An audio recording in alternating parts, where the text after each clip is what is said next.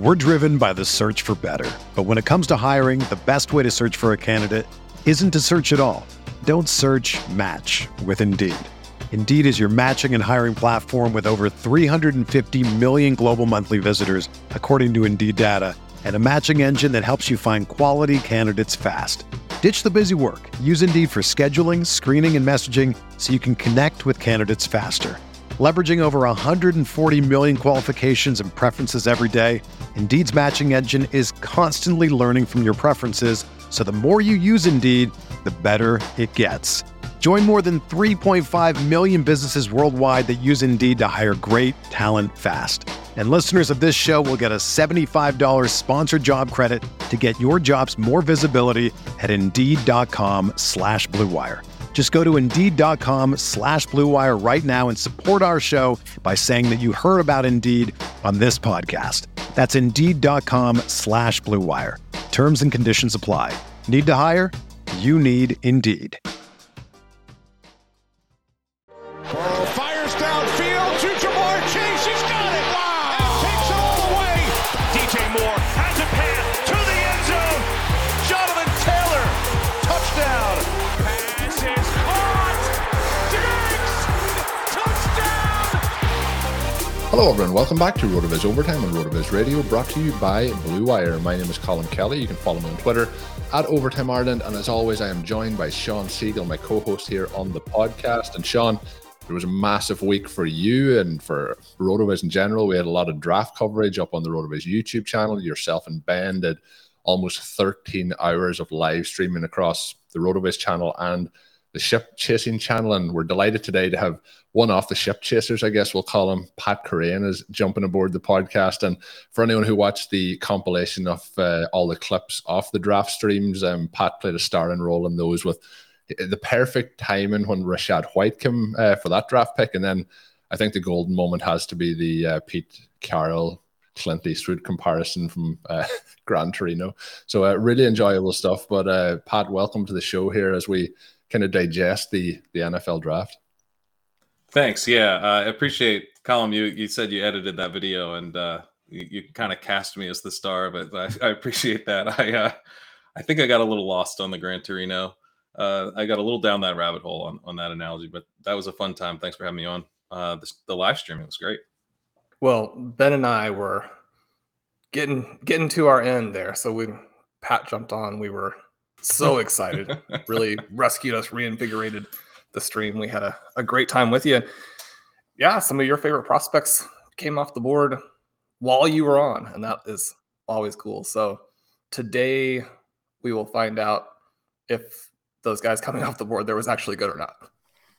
So we're going to jump into the running back winners from the NFL draft, and we're going to start off this first question. I don't know, this could be winners or losers depending on your perception, but we have Breece Hall and Kenneth Walker. One lands with the Seattle Seahawks, one lands with the New York Jets. Are they winners still with that landing spot? No, they're not. They're not because, like, in some cases, like, okay, so we'll get to like guys like Jahan Dotson and stuff. And I think there are some instances where it's hard to call someone a draft loser because we don't like the landing spot when they came with draft capital that maybe wasn't something that we could predict. But we knew that these guys were going to be second-round picks. The Walker and Breece Hall, there was really no question. It's a thin running back class. Like even the fact that Cook was a second-round pick was surprising, at least a little bit. So if you know you're getting the second-round draft capital and then the landing spots are pretty bad, like I don't like either landing spot for. I think the Seattle one's probably worse. It is worse, but the Breece Hall one is definitely disappointing because, you know, a lot of the allure with Breece Hall is that he has this profile that suggests he can do everything. He can be a 3-down guy. He can handle the load. But we're seeing that the team's philosophy matters a lot for that. You know, I wasn't the biggest Najee Harris guy, but, you know, that Pittsburgh Steelers philosophy, they're clearly down to just have one guy take all the snaps. And the Jets aren't that team. And I was reading The Athletic yesterday. Connor Hughes, the Jets beat writer there, was saying, you know, they're philosophically committed to a committee, and they're just going to have Michael Carter spelling Breece Hall. And we know Michael Carter is pretty good. He played a lot better than I thought he would last year, and he's a capable receiver. So I don't see any reason why they wouldn't use both guys, and that hurts Breece Hall, and I think it kind of moves him into like RB2 territory. And like, I don't know, it feels like kind of like Joe Mixon or something, where he's probably still going to have a lot of dynasty value for a long time. He's probably still going to get drafted in like the second round of redraft leagues next year, but we're probably not going to want to take him.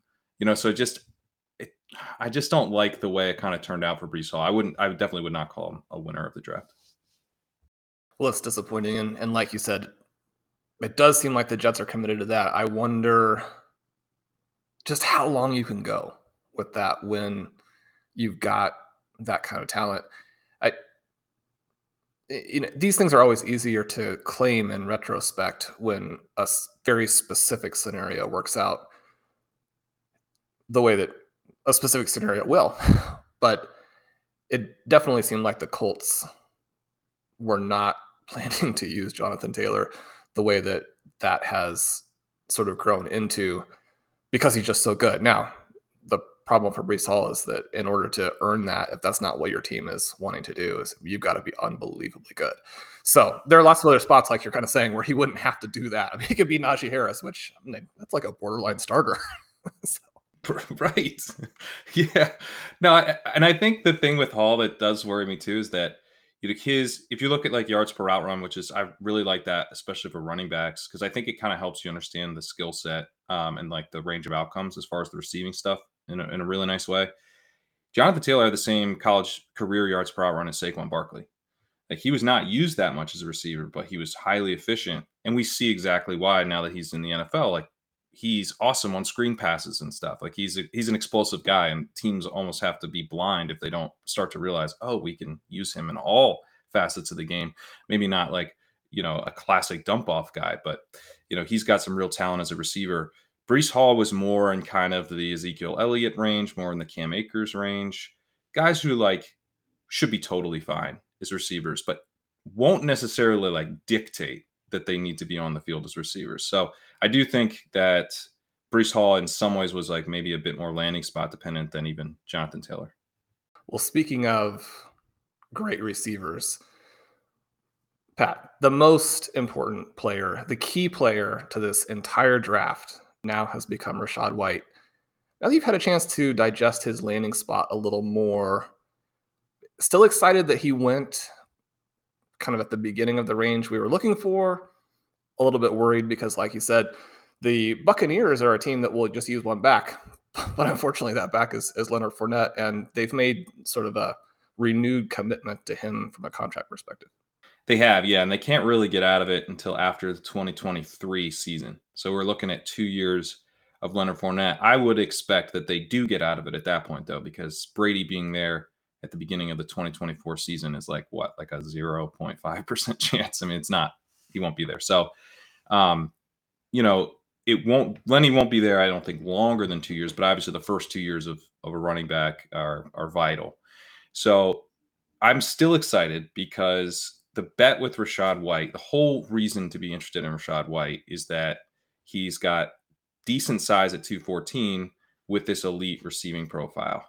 And with the Buccaneers this year, as long as he gets on the field in any way, really, he's going to get a chance to show what he can do as a receiver, because Tom Brady throws to his running backs no matter the down. It's not like he has to earn the third down role from Fournette for us to get a look at what he looks like as a receiver. And when you look at his receiving profile, it really is like a super high ceiling type of receiving profile. I've talked about the yards per out run. If you look at guys with yards per out run of 2.3 or better over the course of their college career, talking about drafted prospects, we're looking at Christian McCaffrey, Kenyon Drake, Alvin Kamara, Kenny Gainwell, and Joe Mixon, and Rachaad White. So now we've got third round draft capital here, and we've got a quarterback who's going to let us see what he looks like as a receiver. We go into 2023, and maybe this is like a Mark Ingram, Alvin Kamara situation. I don't mind if Leonard Fournette's there to bruise and bang. I think at 214 pounds, we're not looking at a guy who's ever going to be like an 80% snap guy.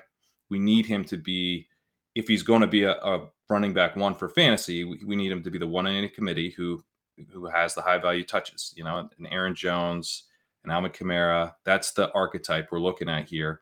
And I think he's going to get a chance to at least show us the type of talent that he is as a rookie. So I'm excited. And like those guys, he can take a pass and go 30, 40 yards with it. Yeah, he's athletic too. That's, I mean, it's all there. Like, this is the archetype.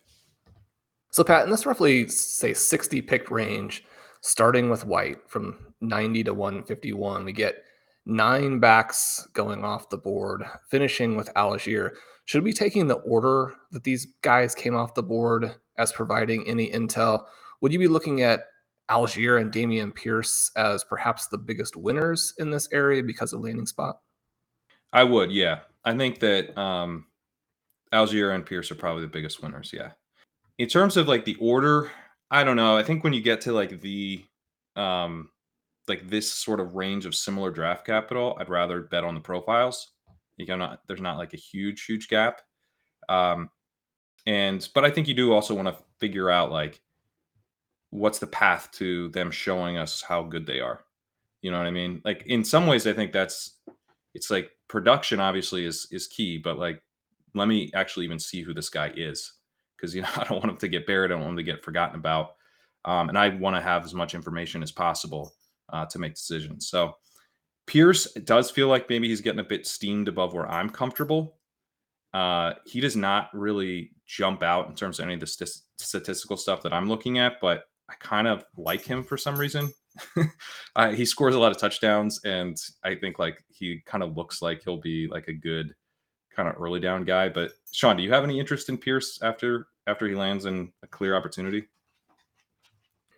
No, but I do think you have to respect the fact that he went there and that, I mean, he's going to get to touch the ball a lot.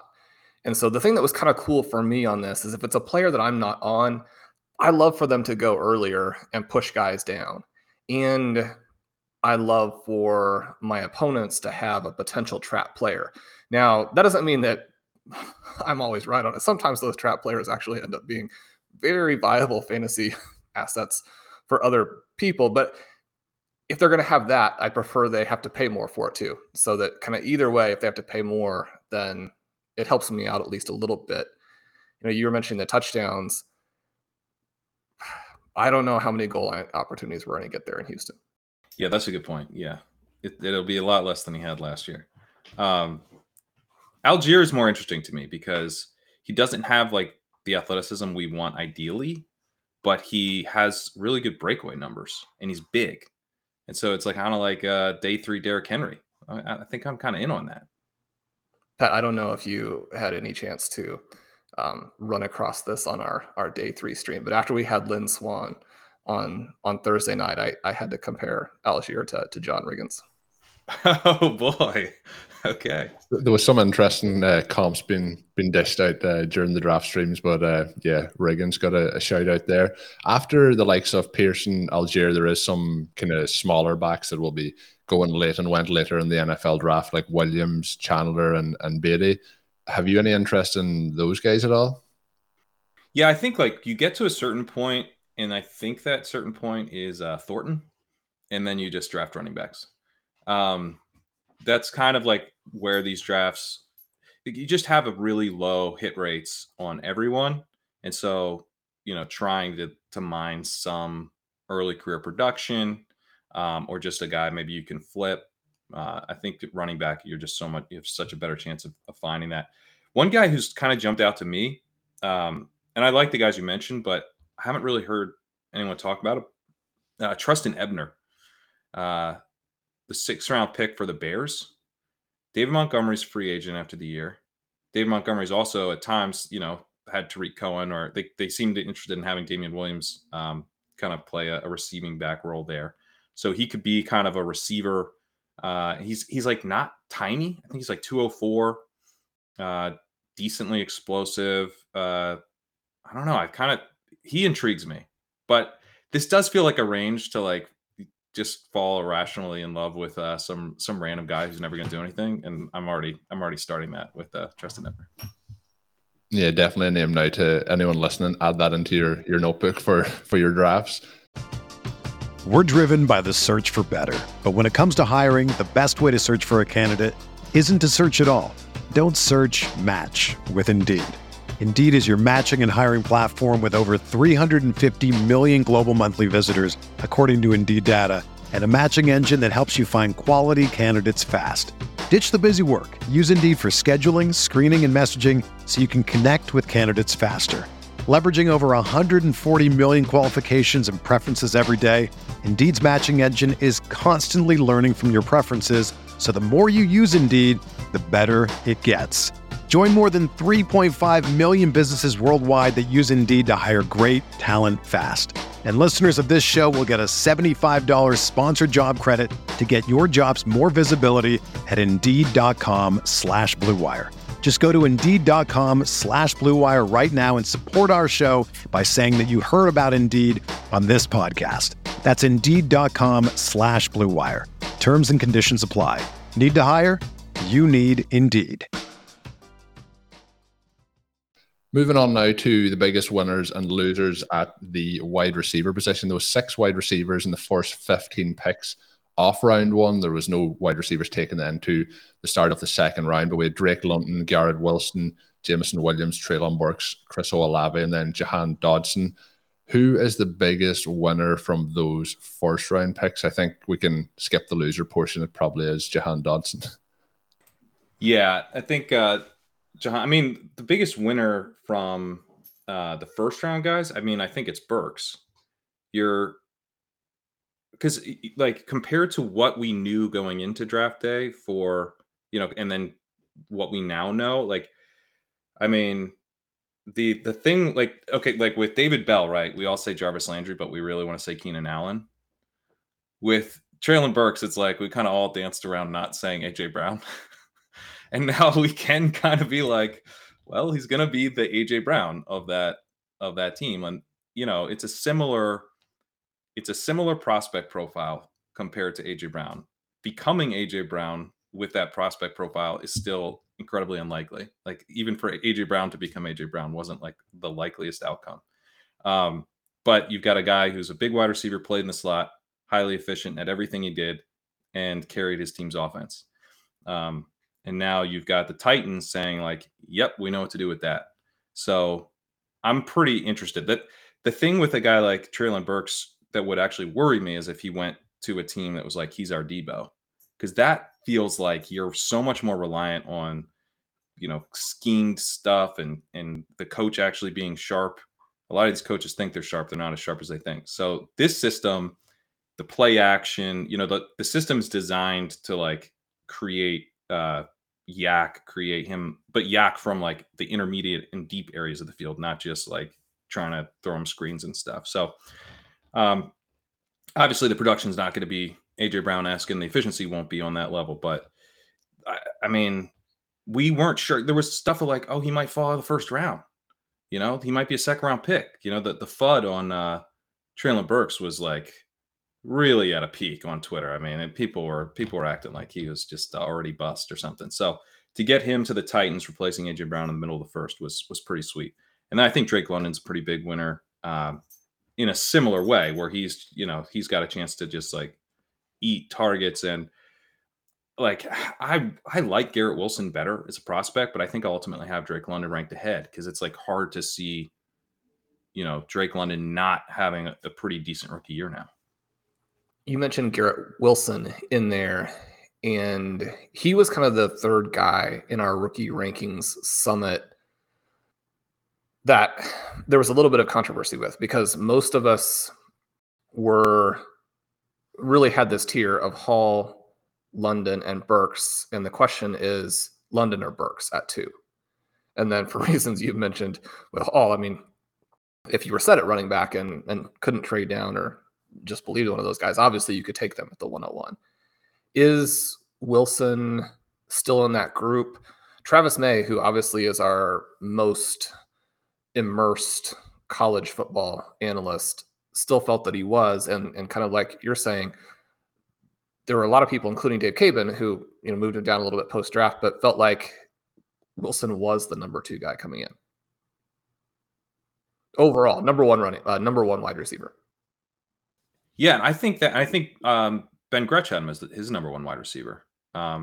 He put in a stealing signals article, and I think that's like I totally get the Garrett Wilson wide receiver 1 argument. I had Burks 1 and Wilson 2.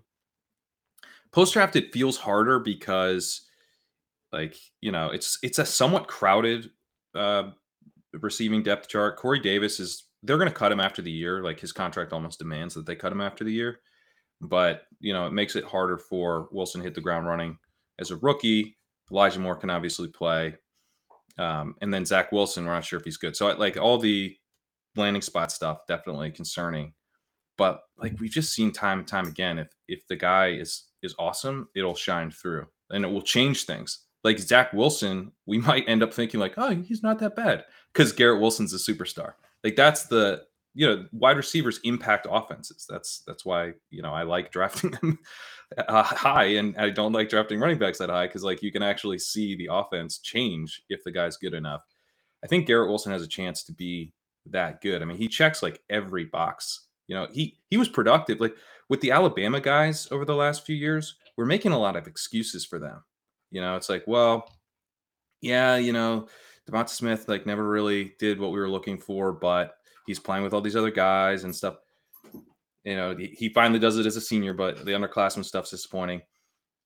Garrett Wilson broke out. Garrett Wilson has like pretty solid career numbers. He was super efficient, and he's declaring early, and he goes to the 10th pick in the draft. Like, he's got everything we're looking for. His size isn't quite what we want, but outside of that, and even though he's small, he does have elite speed. So it's not like, I'm not worried about him translating. It's more like, can he be, is he more than like a Brandon Cooks type, or can he actually be like a superstar?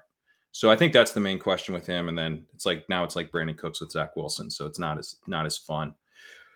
But man, I mean, like in a draft, like if I had to only take one guy, like I was in one dynasty league and I got a chance between Drake London and Garrett Wilson, I think I'd take Garrett Wilson.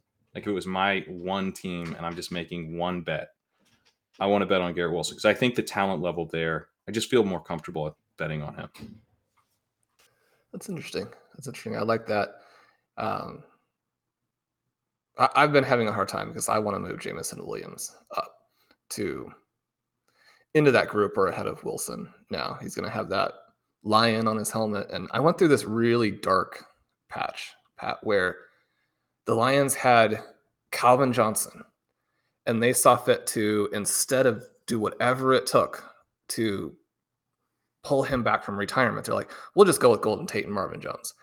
And I could not have been more completely out on it. Like, I just hate the Lions now. But now we're back, right? You've got Williams, you've got Chark, you've got Amon-Ra St. Brown, you have TJ Hawkins and DeAndre Swift. Once they get that quarterback in there, I don't know. It sounded to me like you cannot stay in front of Williams, and he's going to take it to the house every time. So, but speaking of the most exciting receiver in the NFL draft, obviously we have Sky Moore. He goes to the Kansas City Chiefs. The Chiefs make that kind of gutsy decision to move down, and some teams take some iffy guys in front of him. So he goes below Wan'Dale, Thornton, Pickens, Mechie, Pierce, but he does go to Kansas City, and we know that they were connected to him. Again, I think they had to have been ecstatic. Is this landing spot as good as it appears on the surface? You had joked with us on the stream that if you had the 104, you were going to sit tight and take him there. Larry Andrews actually selected him at 104 in one of our rookie mocks for our rankings summit. We had to give Blair a hard time, but only in the case that we were all jealous that we hadn't done it. Where do you expect him to sort of settle and see a target for you there? I think he'll settle after where I have him ranked, because I'm going to have him ranked at the 106. So not at the 104, because at the 104 now we're talking about, I mean, we might be talking about Burks. Like, you might sit at the 104 and get Burks, because I'm seeing Kenneth Walker. I'm still seeing him at 6. I mean, okay. Well, yeah. So at 104 is, we don't even need to think about more at the moment. But, and I But would you take can have Jameson more Williams. of a Burks if you want. I mean, just. I don't have more of a Burks. Don't bait me, Sean. No, and I would also take Jameson Williams over him, because I think, everything you're saying about just how high the ceiling is with him, with Williams, makes a ton of sense. And they're going to get a quarterback who's not Jared Goff pretty soon. So, but Sky Moore, it's really like, at this point, what he's missing is, like, he wasn't a first round pick, and he's not like that great as a deep threat. He's really good in the intermediate area. He's not like a shallow guy in terms of, the types of routes he gets open on and stuff. But I don't know if he's going to ultimately add that deep threat element, which is what he needs to become, like, a true fantasy star. That's where you get to, like, Stephon Diggs, right? You can't. Otherwise, I know your concern is that, like, am I drafting Golden Tate with the mid first? And it does feel, maybe it's Jeremy Maclin, which, good fit for that Andy Reid system. And I don't know, maybe peak Maclin with Patrick Mahomes would have been pretty awesome. So I think it probably is more that. Like, I think he probably is kind of more of the intermediate guy who can occasionally win deep, but that's not going to be his calling card, rather than, someone who adds that element to his game, even though he's pretty fast. But to project that feels a little much. But, if he's already off the bat really strong in the intermediate area and is going to be playing on the outside, at least for some of his snaps, because Juju Smith-Schuster is not going to just cede all the slot snaps. So we're getting Sky Moore playing some on the outside. With Patrick Mahomes at quarterback, that's, like, super exciting. We also have Marcus Valdes-Scantling, who's going to be more than capable of stretching the defense and playing, that deep threat role. So, it kind of sets up perfectly for Sky Moore, because Juju, let's face it, has stunk the last couple years. So if you have a guy who, like, owns the slot but doesn't earn targets at a super high rate, and when he does earn targets, it's like an 8 out of 5. And then we've got Marcus Valdes-Scantling, who his 8 out's like 17. It's too deep to, like, consistently earn targets. Sky Moore just feasting in the intermediate area, the sweet 8 out of around 11, just like, I mean, we could be talking about a 24-25% target share here. I'm starting to hype myself up. He's getting excited. Yeah. I don't know. I mean, we're not really missing much with Moore. Like, he just seems like, the other thing about the wide receiver analysis is that I don't know we're that great at identifying ceiling. It's more like we're good at figuring out, like, who's going to be, like, good. And then the ceiling can always surprise you. And the Justin Jefferson stuff, like, it just really sticks with me. Like, this is at Garrett Wilson, one of the reasons I'm, like, insisting that I stay high on Garrett Wilson is that it's like, guy who checks all the boxes and then gets draft capital can be a superstar. Like, we don't also then need to, like, go, well, he played in the slot, and is that gonna, it's like, no, like, Justin Jefferson checked every single box, goes in the first round, and is a star. So Sky Moore, didn't go in the first round, goes in the second round, gets the great landing spot, has the size, actually has more of the size than Garrett Wilson, to where you could actually see him becoming, like, a fantasy wide receiver 1, probably more of like a wide receiver 2 type. But yeah, I want to be above market, and I have him at the 106. I think he'll probably be more in, like, that late first range in Superflex. So hopefully I'll have a lot of them. Yeah, you mentioned the ceiling, and kind of like you were saying with Jarvis Landry, Keenan Allen on the comps for David Bell. Blair was frustrating as he was editing our post-draft reaction for Moore. And he's like, I don't want to see these Golden Tate comps. It's like Stephon Diggs. It's got to be Diggs, right? And I don't even think Diggs is it's Antonio Brown. Antonio Brown is the like, don't say it comp. The don't you dare even say it comp is Antonio Brown. So you're still going to claim that Antonio Brown is better than Stephon Diggs? Wow. I mean, from a fantasy perspective, I don't know. We don't need to get in a talent debate here, but from a fantasy perspective, I think he's had the stronger career. Well, that's why, and I think both in terms of White from the NBC show and Moore from Chip Chasing on Thursday, I nailed both of those guys for us, got them to the team. Well, White to the draft. Kepler. But the highlight comment, I'm watching and I'm like, I know that this is Pat's favorite guy ever, and he looks good, but I want to see, Stephon Diggs there, right? I mean, you're taking Stephon Diggs against that level of competition. I'm just thinking 70-yard touchdown with like 5 missed tackles forced on every play. Yeah. And maybe it wasn't quite that. But no, he looks very good. I'm very, very excited. Speaking of a couple of guys that maybe we JJ Zachariason has compared him to DJ Moore. And I actually think that's like a really, really good comp. Because he even has that kind of like that stockiness to him. You know, I think that's the real, like the Stephon Diggs and Antonio Brown stuff, I think it's too much. I don't think that's who he is, because I don't think he's going to have that like deep threat element, as I was saying. But you know, more can be used as a deep threat at times, but he's better, as we saw. You know, they kind of had him in the deep threat role 2 years ago, and comes back more to the intermediate role and the yards after catch stuff. That's where he's best. And I think Sky Moore will be the same, where, you know, if he's getting used mostly on intermediate targets and shallow targets with some deep stuff sprinkled in, he can be awesome, and he can have some yards after the catch as well. He should just be wide open. I mean, you described their offense perfectly, what they need to do. On top of that, him there in the intermediate. I mean, Pat, he could lead NFL wide receivers in first downs as a rookie. Speaking of a couple of guys who probably can't, we got Thornton and Pierce. Are these guys winners because they're selected at solid points in round 2? I mean, we're talking about just very solidly here in round 2. Or are they losers because of underwhelming QB play? Or, Pat, are they just losers because of their own resumes? I think the resume. I mean, Pierce, I think, is a bit of a loser, not because of his own resume purely. Like, Pierce is the type of guy. I was doing some comp stuff and pulling in guys. One thing that's interesting is like you kind of pull in comps, and some guys, like, there really aren't that many. And Pierce was like, he like comped to like every wide receiver ever, because he's just like an NFL wide receiver who gets drafted. Like, so he's not a special player, but he's athletic, he's got good size, and he's a deep threat.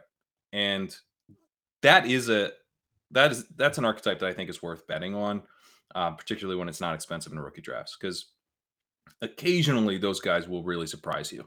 Most of the time, they're kind of like, it's Marcus Valdes-Scantling or something like that.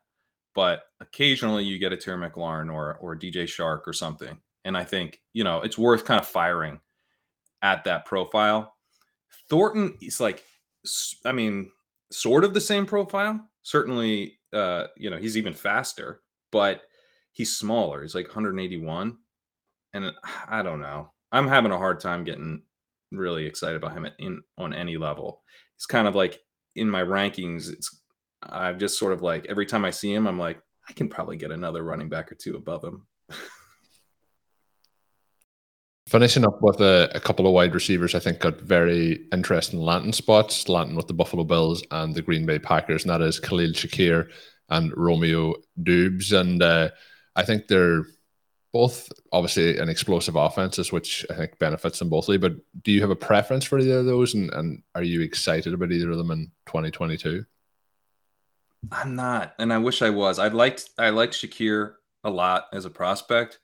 Well, I shouldn't say a lot, but he was one of those guys that when we were starting things, I was thinking would be like a second round guy who I would get to fade.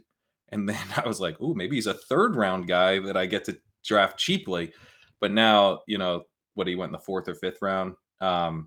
Those day 3 guys, they just you really have to be a special player, I think, to emerge from day 3. And even when it happens, you know, Gabe Davis, who wasn't like a special prospect, but I think a better prospect than either of these guys, and he was an early declare, and, you know, decently productive. It took a few years, and it took the team being like, it's not going to happen. Like, they were like, Emmanuel Sanders is better than you, dude. Like, he had to prove he was better than, you know, now retired Emmanuel Sanders. So it's just such a difficult path. I do have a hard time getting excited about either guy. I have them right next to each other. I think at this point, the answer is probably Doubs, because he gets to play with Aaron Rodgers and there's opportunity. And so, you know, he doesn't necessarily have to get worried about, we don't have to be as worried about him getting buried by a veteran, but could be the type of thing where he just instantly disappears, you know? It does feel that way. And even as a Packers fan with my, Green Bay hat on, it feels like that could be the case. So we'll see what happens over the coming months. Hopefully we'll get some good reports about these guys when it comes to training camp and things like that. But Pat, that has been awesome having you on. All the listeners, you can find Pat on Twitter at Pat Kerrane. You can find all his work over at NBC Sports Edge. And of course, the great Ship Chasing podcast and live streams with the likes of Pete Overset and of course, Ben Gretsch of Stealing Bananas. But is there anything else, Pat, that you've coming out that you want to let the listeners know about over the course of the next week? Yeah, I've got my Dynasty rookie ranks that I'll have out later today. So look for those on NBC Sports Edge. I'll tweet about them. Yeah, we've got a good football show. I'm having Graham Barfield, Evan Silva, Kyle Dvorchak going to be joining me. We're doing a not super flex. We're doing a one quarterback rookie mock draft. That'll be tomorrow. So look for that as well. Sean, that was absolutely fantastic having Pat on. We are going to have him back for the Thursday episode as well. So you're not going to want to miss that. Pat always brings that great content, and he has been crushing it throughout the draft season, the NFL draft season. So you're going to want to hear what he has to say on Thursday's show as well.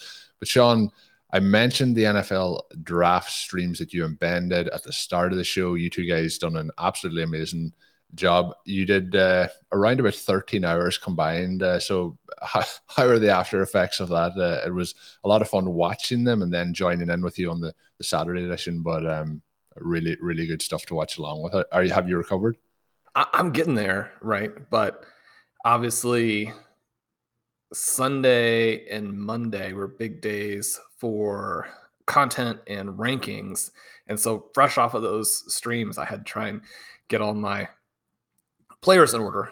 And so that, you're trying to make sure you hit that as, perfectly as you can. Obviously there are going to be things that turn out to be incorrect after the season has played out, but trying to do a good job with those rankings. It's funny you mentioned the 13 hours of streams because I was there the whole time, and yet there are constantly like things that happened and references to this, that, or the other thing that people are talking about that I completely missed as it was happening. And so, I may have to go in there and watch a little bit. It'll be a little bit the first time for me as well. But no, everybody was fantastic. Pat was great when he was on. That was so much fun. It was great to have Dave on. I don't want to, list everybody because I'm sure we'll miss somebody, but Connor was great. Michael Doomer has some really cool stuff coming out on Best Ball on the site he was on. And, obviously we had a huge number of people in the combined Ship Chasing Stealing Bananas event on Thursday. So yeah, it was an absolute blast. And we're setting up now for some drafts. As you mentioned, we've got RotoViz Triflex Dynasty League rookie drafts coming up this weekend. Probably jump into a startup or two. I know Monty Fawn is doing some of those. He and I have a rookie draft as well. Colin, you and I have talked about getting into a startup at some point this offseason. And then I've also been talking with Connor a lot about getting into some of these underdog drafts. I'm going to do some drafts with Connor over the next month. And I think those will be a lot of fun for content. But underdog, the $2 million top prize, going to be a lot of people you're competing with. So you're going to have to be good to win that one. But I feel like Connor and I would at least have, the same chance that everybody else has. But we're going to use the RotoViz tools to put together some structurally dominant teams. We're going to draft some exciting players. That will be fun. If you want to join us over there and take your shot at winning the $2 million, you can use the coupon code RotoViz. I like that one, Colin. It's very easy for me to remember. RotoViz will get you a 100% deposit match up to $100. So put $100 in, use the coupon code RotoViz. You'll get an extra $100 and you'll be off and drafting to become the 2022 champion and a newly minted millionaire.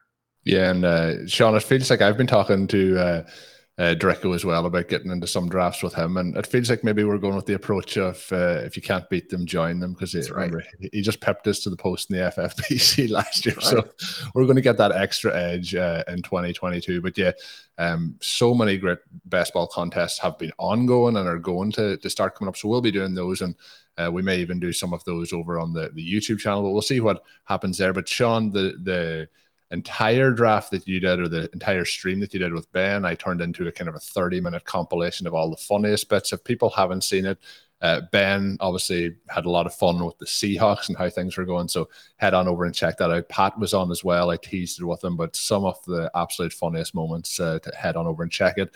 I have put that in the show notes for today's show if you want to find it easy, and do hit that subscribe button while you're over at YouTube. We are at 790 subscribers. We're trying to push towards that 1,000, so head on over, help us out there. We would greatly appreciate that. But that is going to get us to wrap up for today's show. As Sean mentioned, the Rookie Draft Guide Part 3 is out. Check that out. If you have already subscribed to it, I'm sure you are checking it out as we go, but it would be in your inbox if that is the case. But until we're back on Thursday with Pat Kerrane for another episode, of course, have a good one. Thank you for listening to Overtime on RotoViz Radio. Please rate and review the RotoViz Radio podcast on iTunes or your favorite podcast app. You can contact us via email at rotovizradio@gmail.com. Follow us on Twitter at RotoViz Radio. And remember, you can always support the pod by subscribing to RotoViz with a discount through the RotoViz Radio homepage, rotoviz.com/podcast.